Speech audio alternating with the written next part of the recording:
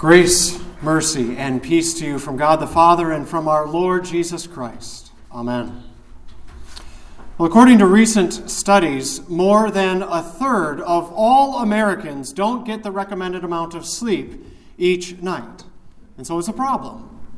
But our country's problem with sleep actually goes much deeper than that. About 1 in 5 Americans have a diagnosed sleep disorder, such as insomnia or sleep apnea, and countless others rely on medication or medical intervention of some sort in order to be able to sleep at all.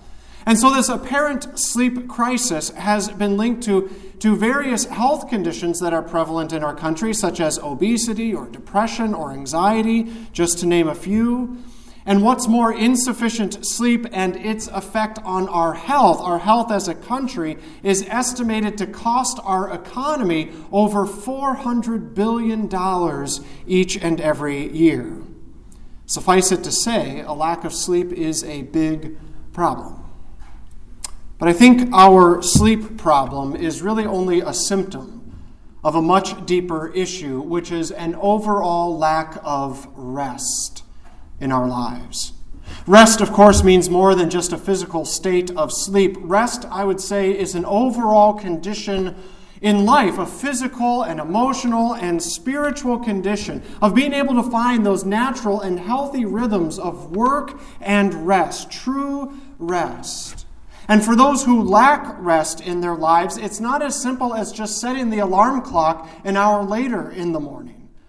There's so many things in life that can burden us, that can weigh us down in both mind and soul, and rob us of the rest that we need. People today lack rest for all sorts of reasons. One reason is just because of the pressures and the busyness of life. Our nights and our days are so full of trying to keep up with all the demands of our personal and our professional obligations, whether it's taking care of kids or grandkids or elderly parents or paying bills or getting done just all the things that are on our never-ending to-do lists. In addition to that, I don't think we always notice that the toll that technology can take on us, whether it's the phone in our pocket or the email on our computer or the news that's always on our TV. It keeps us feeling not only constantly connected and on alert, but an obligation to be constantly connected and on alert. And if you don't believe me, just try walking around one day without a cell phone and feel how vulnerable you might feel without it. It's amazing.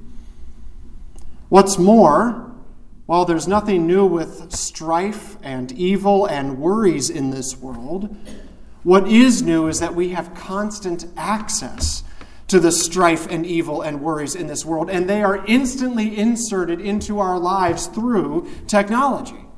The constant news cycle, the TV that we always have on in the living room, or maybe the social media feed that we're constantly scrolling through, all of these things can deprive us of the rest that our brain and our hearts need. It wears us down. Others lack rest because of interpersonal conflict. Relationships with family and friends are obviously the most cherished things, but they can also be less than ideal at times, and because of that, they can bring the greatest amount of pain and stress and hurt. Or the many people who are dealing with health concerns or mental health issues, or maybe they're grieving the loss of a loved one. These things, when they happen in our lives, they weigh so heavily on us, so much so that we find it hard to focus on anything else. Of course, we know the ultimate source of all of this conflict and worry and pain in our lives, the reason these things exist in the first place, and that's because of sin. It could be our own direct sin, which immediately causes grief or sorrow, or it could be the sin of others against us, or it's just simply living in a fallen and sinful world. We are all fallen and imperfect and sinful creatures, and we are all contributing to the general dysfunction of this world in ways that we know of, and also in ways that we aren't even aware. And it's not like we can break this cycle of sin even if we try. That's what makes sin such a heavy burden, like Deanna was talking about in our children's message today. It's why it causes so much sorrow, that there's this constant spiritual warfare going on, and it's not just like it's out there somewhere, but it's right here. It's within each and every one of us. That's what the Apostle Paul was talking about in our epistle reading today. For I know that nothing good dwells in me, he says, that is in my flesh. For I have the desire to do what is right, but not the ability to carry it out. For I do not do the good I want, but the evil I do not want is what I keep on doing. Now, if I do what I do not want, it is no longer I who do it, but the sin that dwells within me. Does that spin cycle of sin sound familiar to you?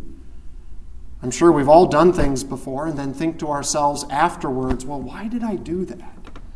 Or we know full well what it is we're about to do, and we do it anyway, and that only causes us further regret and sorrow. And it's exhausting, it's tiring, it wearies us and wears us down. It causes us a lack of rest.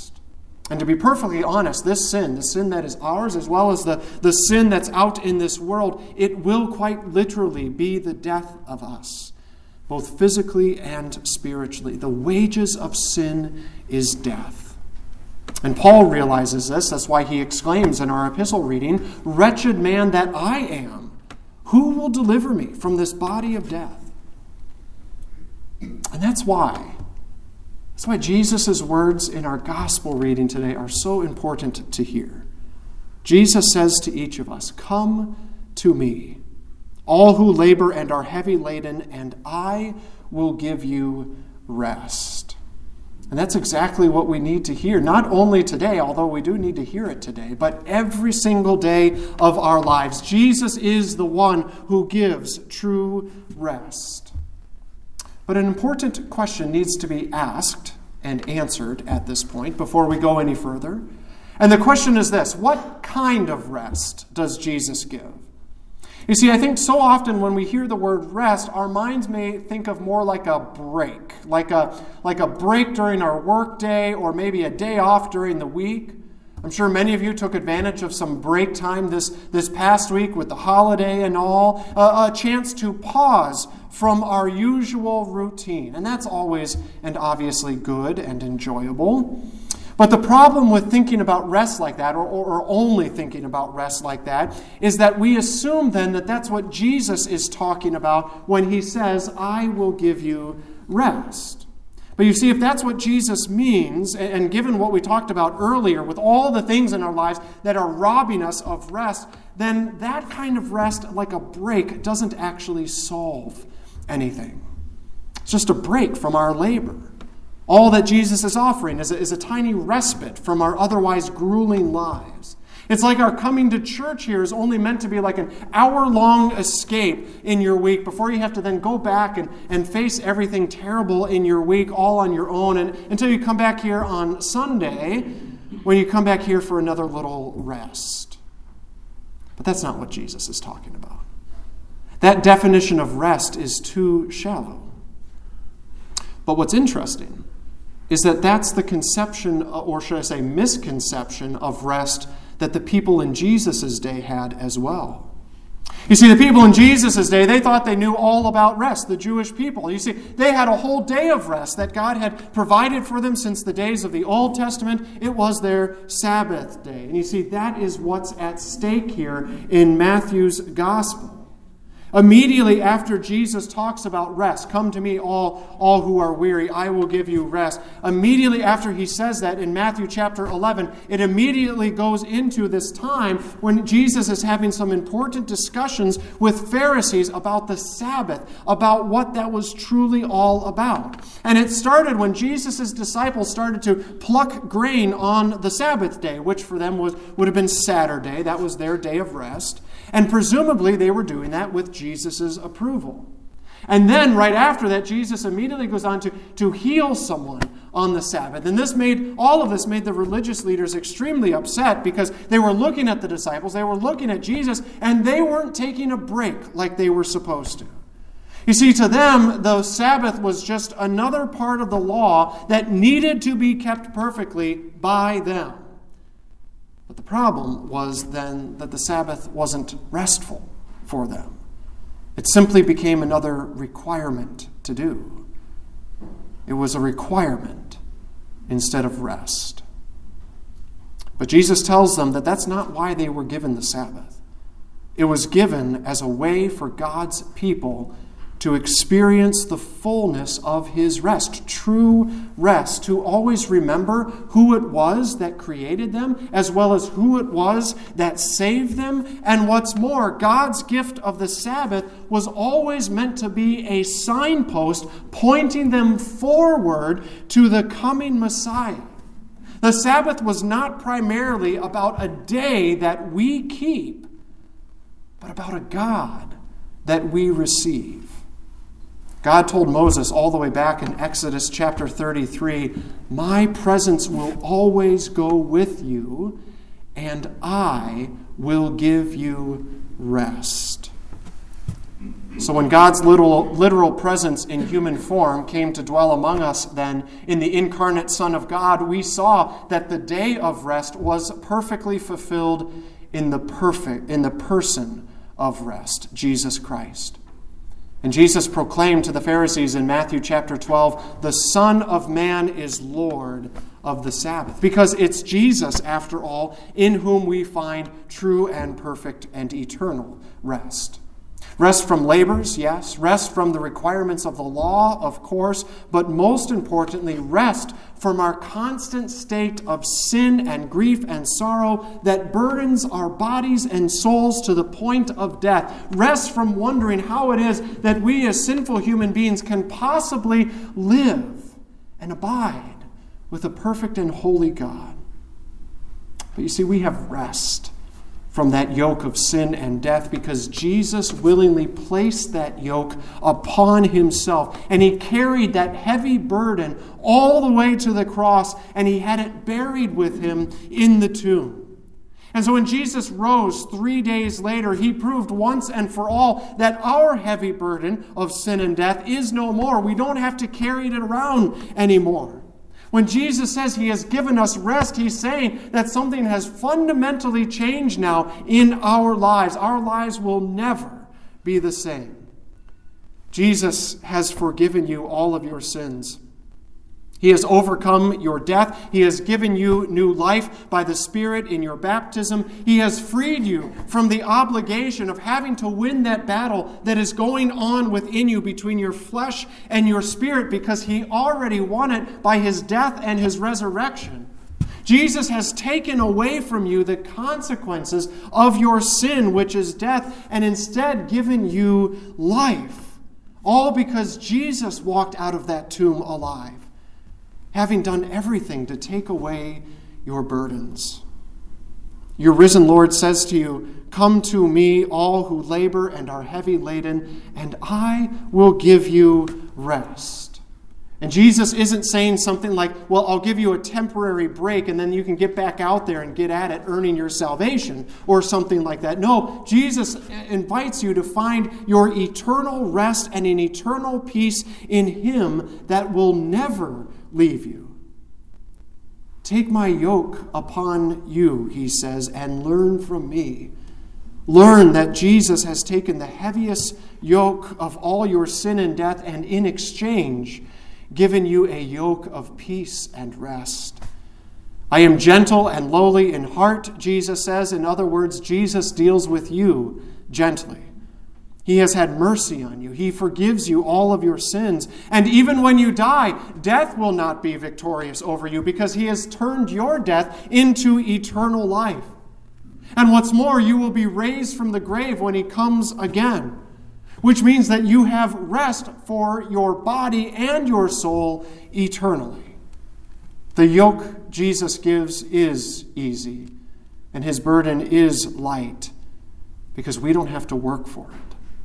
We've already received it because our faith trusts in him. So then there's one more question to answer for us today, which is, what does it mean then when we seek to keep the third commandment. Remember the Sabbath day by keeping it holy, this day of rest.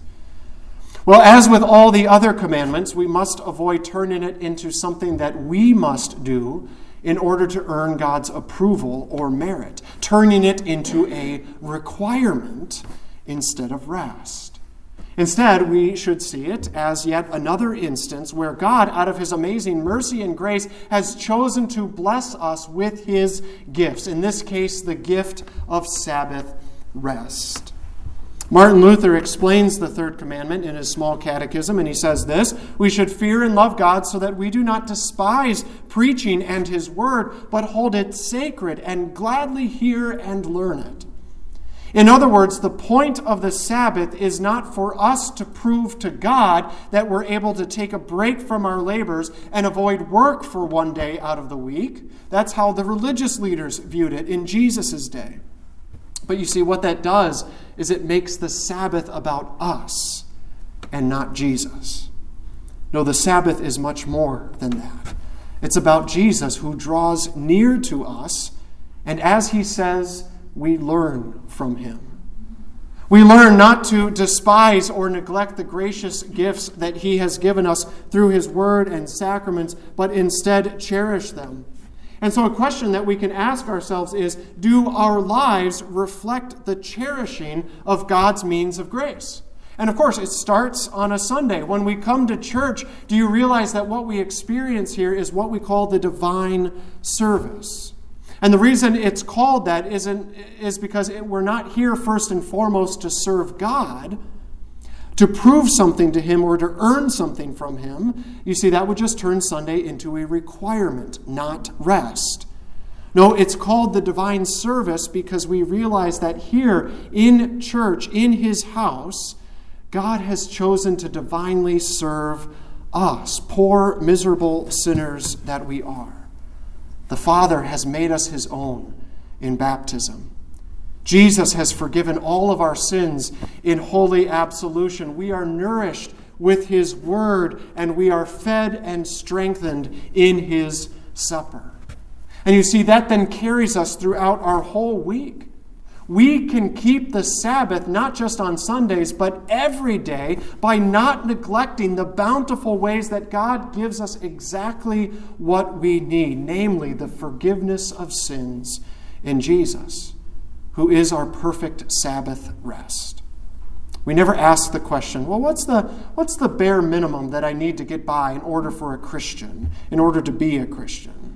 Like God is happy with us if we simply just want to put in an hour or two each week on a Sunday, as if that's what being a Christian is all about.